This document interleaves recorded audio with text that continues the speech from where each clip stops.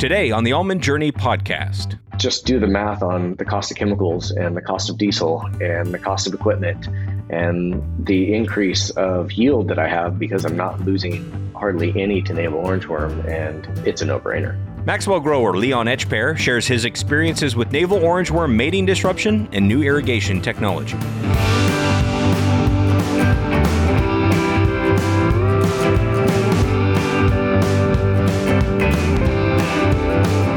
Hey there, and welcome to another episode of the Almond Journey podcast, brought to you by the Almond Board of California. On this show, we discover how growers and handlers and other stakeholders are making things work in their operations to drive the almond industry forward. I'm your host, Tim Hamrich, and I'm traveling up and down the valley, virtually in this case, to feature the leaders who are finding innovative ways to improve their operations, connect with their communities, and ultimately advance the almond industry. Today's episode takes us north on I-5 up to Maxwell, California, about halfway between Sacramento and Redding. There we'll sit down with fourth-generation farmer Leon Etchpair.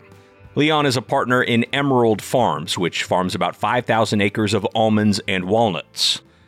He's got some great experiences to share about how they're adopting mating disruption technology for navel orangeworm and how he's been using soil probes and variable rate irrigation. First, though, I asked Leon if he'd share what led him back to the family farming operation after college. Went away to college, went to San Luis Obispo for a couple of years, ended up graduating from Fresno State with a plant science degree. And then was ready to come back and be a farmer. And at 23 years old, I think is how old I was when I graduated. And my dad's like, "Oh no, you don't get to come back here. You got to go get some real world experience." And I'm like, I have my PCA license. I have this plant science degree. Like, why would I not come back here and just start? And he's like, because that's not how I'm going to let this happen. So Leon started working in the greenhouse and nursery plant industry for a few years, then started his own company building outdoor living spaces for residential homes in Sacramento. Then about 11 years ago, his dad called and asked if he'd still like to come back to the farm. It was during the recession and things weren't very good for my company. And he's like, "I'm getting to that age where I need to start thinking about the future. What would you like to do?" And I'm like, "Well, why don't I give it a shot?" And so I still lived in Sacramento and commuted up to Maxwell every day for about a year and a half, and then decided that that commute was not worth, 3 hours out of my day. So we moved up to Maxwell about 10 years ago, and I've lived in this area ever since. Leon's father had planted their first almonds back in 1997 on their farm that had been focused on processing tomatoes, rice, and other row crops at the time. But the family farming legacy goes back even a couple of generations before then. My great-grandma and great-grandfather came from Spain. They immigrated here, and they actually met in Reno. My grandfather came as an indentured servant to be a sheep herder. So then my great-grandfather started farming sheep in Maxwell in the late 1800s, I think. And then my grandfather and his brothers farmed sheep, but then they started farming rice. And then my dad, when he got out of college, he came back here and decided that he wanted to do something else besides rice. So he started planting row crops, but mainly vegetable seeds. And so that's how we kind of got into row crops. And then row crops grew in their percentage and rice decreased. And then, in the mid 90s, started growing trees and the row crop started decreasing and the trees started increasing. And, you just kind of evolve. And since I've been back, it's more concentrating on vertical integration of the orchard crops and, expanding and planting more orchards and all that kind of stuff. When you hear Leon there talk about concentrating on vertical integration, he's talking about Walnut Farms, which is a brand he developed to manufacture and market different flavors of plant-based butters, which he says has been an enjoyable journey, but has certainly presented its own unique challenges. Well, you look at anything and you're like, okay, so how can I be more profitable? And with the way that roller coaster is of nut prices, trying to look at something that is a little bit more sustainable, that I can control a little bit more. And some years were profitable, some years were not. So that could hopefully help me, make profit in years I don't make profit. So then of course, I decided to go straight to having a value-added brand. And so I started a company called Walnut Farms, which is a line of walnut butters. So we built a nut butter kind of roasting and manufacturing line in a hurry. And within a few months, we were making our own walnut butter. And now we also make almond butters and pistachio butters and cashew butters and all sorts of different things for a lot of other brands as well. Walnut Farms manufactures the products right there in Maxwell, where Leon also has a walnut huller dryer. But they still rely on outside partners for their almond hulling, shelling, and processing. This is just one example of how Leon and the team at Emerald Farms are thinking about the future and embracing new ways of doing things. That theme is going to carry through in the balance of our conversation here about navel orangeworm and irrigation, starting with the journey that he's been on the past 5 years or so to implement mating disruption. In general, I try to look at new technologies all the time and see if we can implement them and make our operation more efficient. With mating disruption, I think my PCA at the time said, "Why don't you try this?" And I'm like, "Okay, we'll try it in a small orchard." I think it was a 150-acre block that was kind of like separated. It started off for codling moth in 2 organic fields. And we didn't have any codling moth issues that year. And I was like, okay. So we expanded that to I think 400 acres the next year. And, usually I'm doing 2 to 3 codling moth sprays a year. And then we didn't have to do a codling moth spray. And we had very little codling moth damage. So the next year I put codling moth puffers everywhere. Then somebody had mentioned, well, we also have navel orangeworm for almonds. So I kind of did the same thing. Started with a couple 100-acre block and just expanded it. Our spray program, in some of the really bad worm years, we were spraying like 3 to 5 times. And for one, that's a lot of labor. It's a lot of chemicals. And with all that is a lot of cost. This year, I sprayed once. At our worst, when we were spraying, I had some fields that were in the low teens with insect damage. And obviously, if you do the math on 25 to 3,000 pounds and you're losing 12% of it to worms, it doesn't take long to figure out that the cost of mating disruption is really, really worth it. Last year, my average was under 0.5% of insect damage. And I did a border spray last year, and I did 1 whole split spray for navel orangeworm. So, you just do the math on the cost of chemicals and the cost of diesel and the cost of equipment. And, then the increase of yield that I have because I'm not losing hardly any to navel orangeworm, and it's a no-brainer. So hopefully, more people take on mating disruption, because if my neighbors use mating disruption, I'm going to have a lot less border issues. I still do a border spray pretty much around the entire ranch to try to mitigate those issues, but that's minimal. That's incredible. So how does that compare with what you would have expected back when you were first trying it out? How does it compare with what your expectations were? Far exceeded my expectations.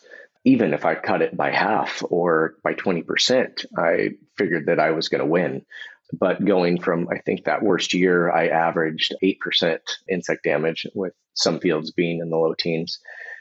And then 2 years later, I'm down to 0.5%, and I'm doing, a quarter of the sprays.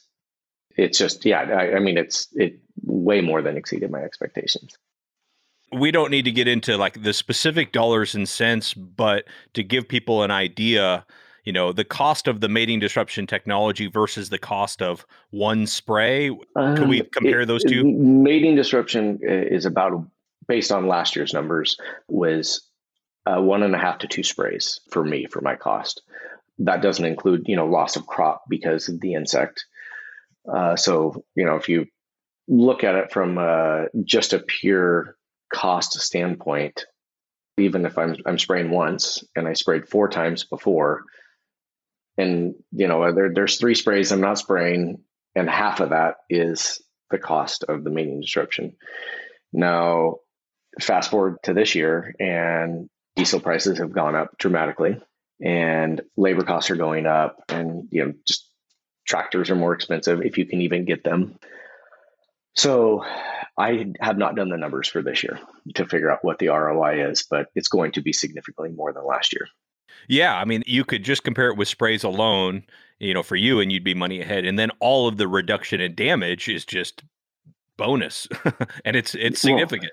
Well, yeah, absolutely, and it's also we still do a lot of mummy removal, in the fall and winter, but we don't have to be as diligent because the insects are just not out there. Instead of sending crews out, I send the shakers through. What I can get done with the shakers to reduce mummies is what I do. And then the hand labor pulling mummies out of the trees is significantly less. Fantastic. And how many of those puffers do you need to put out in a block? 1 per acre.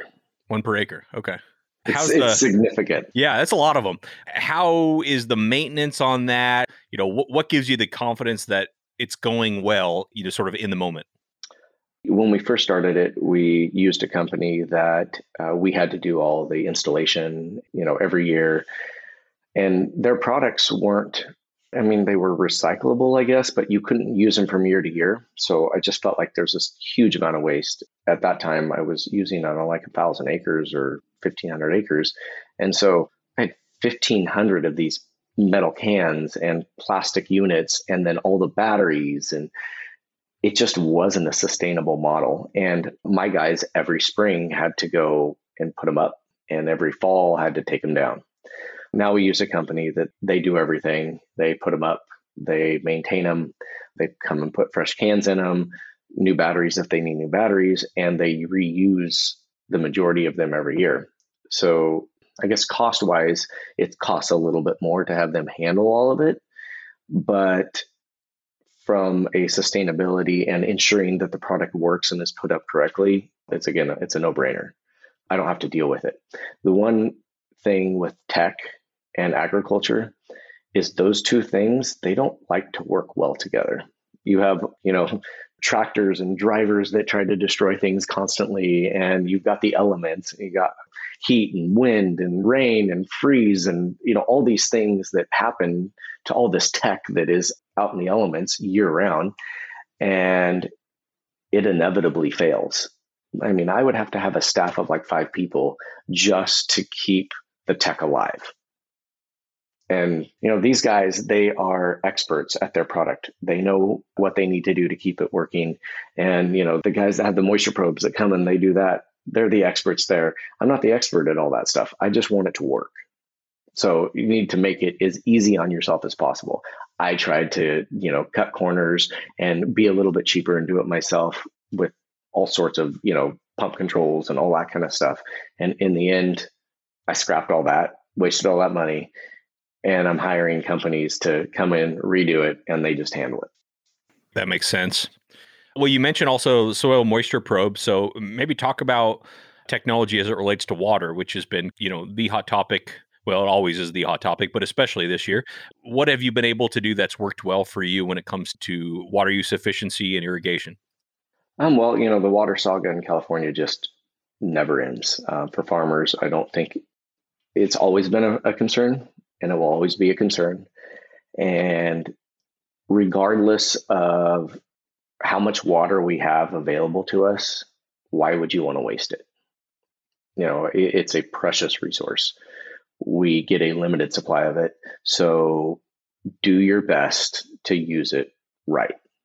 And you can do that with technology, with moisture probes and pressure bombs and all these tools we have now. You can be an even better steward of the land. Farmers always want to be the best steward of the land. Like, the land is what's creating their life, and the crop and food pays their bills. So you want to take care of it as much as you can. Part of that is not over irrigating and not under irrigating, because you want to make the most efficient use of every acre of ground. So you want to water correctly. Moisture probes really help with that. We look at them a lot less today than we did when we installed them, mainly because it helped us be better irrigators and understand our soil a lot better because, the guy goes out and looks and he's like, oh, yep, there's water puddling on top. Oh, we're good. But doesn't really go and dig down to 3 or 4 feet and go, okay, well, maybe we should irrigate 12 hours on, 12 hours off, or 8-hour sets or whatever, so that you can get the water penetration down. Now that we kind of have that figured out, we just check the sensors just to make sure that everything's still all good. Do we need to add more gypsum to help with water penetration and whatnot? But those things like to die a lot. You're sticking electronics down a tube in the ground with lots of moisture. And then you got tractors and implements that like to run them over and grab wires and rip them out. And they're a maintenance nightmare.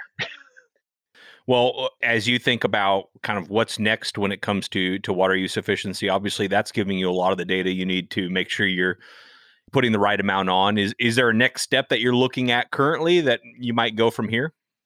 We just installed a 500-acre system, a variable rate, which was our first variable rate system. Most of our soils have been pretty homogeneous on a per field basis, so there was really not a need for variable rate. But this project has 28 different soil types on 500 acres, and it goes from a loam to gravel, so and everything in between. So there was really no way of doing a traditional irrigation system. So, that's got lots of probes. Some of the sections are down to 1.5 acres that we can segregate from everything else.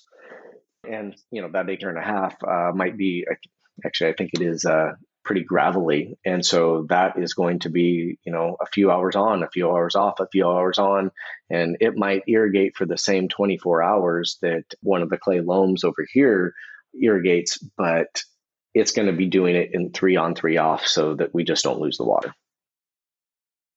So every zone has its own valve, basically, and its own moisture sensor or sensors, probably depending on how large it is. That is correct.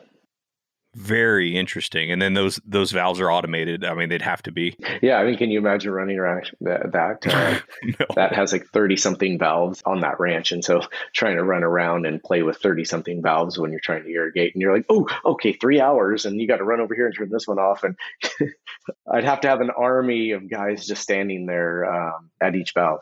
Yeah, valve turner honor would be a job. Yeah, exactly. It's a good job description. Okay, no, that's really interesting. And with something like that, how do you assess the return you're going to get on that investment? That's a really complicated equation for so many different zones. Like, how do you assess, like, is this worth it? I can't answer that question for you. We went on kind of a leap of faith with that one, being that, yes, the cost was 15 or 20% more than a traditional system, but because of the variability, it wasn't really an option. And planting on that soil without this harvest, you would have, the gravelly stuff that would be ready, and 3 weeks later, the stuff on the clay would be ready. So just even harvest would be really challenging. Fertigation would be challenging. Irrigation would be challenging. So that ranch, I don't think I would have planted into trees if we didn't have this. So if you look from a cost perspective, that wouldn't be in existence, at least under my management, without making that investment. Gotcha. Yeah. Are you using automation in your irrigation elsewhere, or just kind of for this variable rate project? For our home ranch, which is a lot of contiguous acres, we don't have a whole lot of automation. We do have some automation for our lift pumps and whatnot, so that for frost protection, we can get water charged to all the booster pumps without having people have to come out here. So, you get frost alerts and you can turn those on, because it takes about 1.5 to 2 hours to charge all the ditches and get everything where it needs to go. So I would have all my guys coming out here and standing around for 2 hours while they wait. So this gives us, those guys the ability to sleep in a little bit more, and then we can turn on the frost protection water at the appropriate time. We have a few ranches that are a little ways away from our home ranch here, and they have multiple sets. Like we have 350 acres of walnuts that it's 4 sets. And so somebody would have to go drive 20 miles just to go switch a valve. So that's automated. So you just basically start the set. It runs, this set for this many hours. Then it just keeps going. It starts the pumps up. It regulates pressures, and you can select if you want district water or if you want to use well water. And if it's this many acres, these 2 pumps turn on. If it's this many acres, only 1 pump turns on, or maybe it's a larger pump, for this section. So from a logistical standpoint, that saves us a lot of money in just driving and labor. Right. Anything else we didn't get to? I know we covered a lot of ground, but either we didn't talk about it at all that you wanted to mention, or that we maybe touched on but didn't go deep enough into. The only thing that I think is really important is us as farmers. We do a really bad job of marketing ourselves and what we do. The world and the consumer really doesn't understand our trials and tribulations and the stuff we have to deal with every day. And we do it, yes, to make a living. And we all work so that we can live the life we want to live. But farming, we're doing it to feed people. And we need to do a better job as an industry getting out there why we do what we do, our stories, the challenges we face, so that when the voters are voting for certain people, those people think about farming, because we're getting so far away from our food and it just comes from the grocery store, that if we keep going down the road we're on, we're not going to have California agriculture, definitely not as we know it today. And there's going to be more and more products that are purchased from other countries. And do we really want to depend on food from other countries to sustain life here in the United States? Like, we already depend on countries for pretty much everything else. Why do we want to do that with food? And we're headed there real quick. Well, a good thought-provoking message to cap off a really insightful conversation. Thank you so much to Leon Etcheper for taking the time to be on today's show. The results he's seen by including mating disruption into his pest management strategy are really compelling. So that's what we're going to focus on in today's ABC Update. Mating disruption can be a very important piece, as you just heard, in an overall integrated pest management approach to navel orangeworm management. Research supported by the Almond Board of California has led to a number of resources for growers to learn more about this technology. Here to share about those resources is Drew Walter, Pest Management Senior Specialist at the Almond Board. So navel orangeworm research at the Almond Board really has been a 4-decade-long journey. Mating disruption is one piece where I think we finally got to the point of being commercially viable in the 90s. And now we have 4 main companies in that space that provide tools to our growers. Now, these can all be tailored in different ways, and they fit based off of the grower's needs. So mating disruption, again, is just one piece of the entire IPM program for navel orangeworm. Other pieces are going to include things like orchard sanitation, monitoring and trapping, and spraying as needed.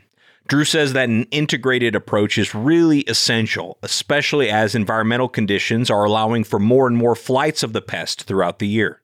One of the big things that we do start to see is with these warmer, dry conditions that we're getting with drought, and I'd say with the change in climate in California, you're getting more and more flights of navel orangeworm. So what might have been 3 to 4 flights, you're now seeing 4 to 5 flights.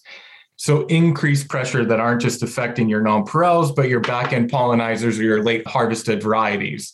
So it's really kind of more of an issue of keeping those units up into the season even further than I think most folks used to in the past. They used to think harvest is done.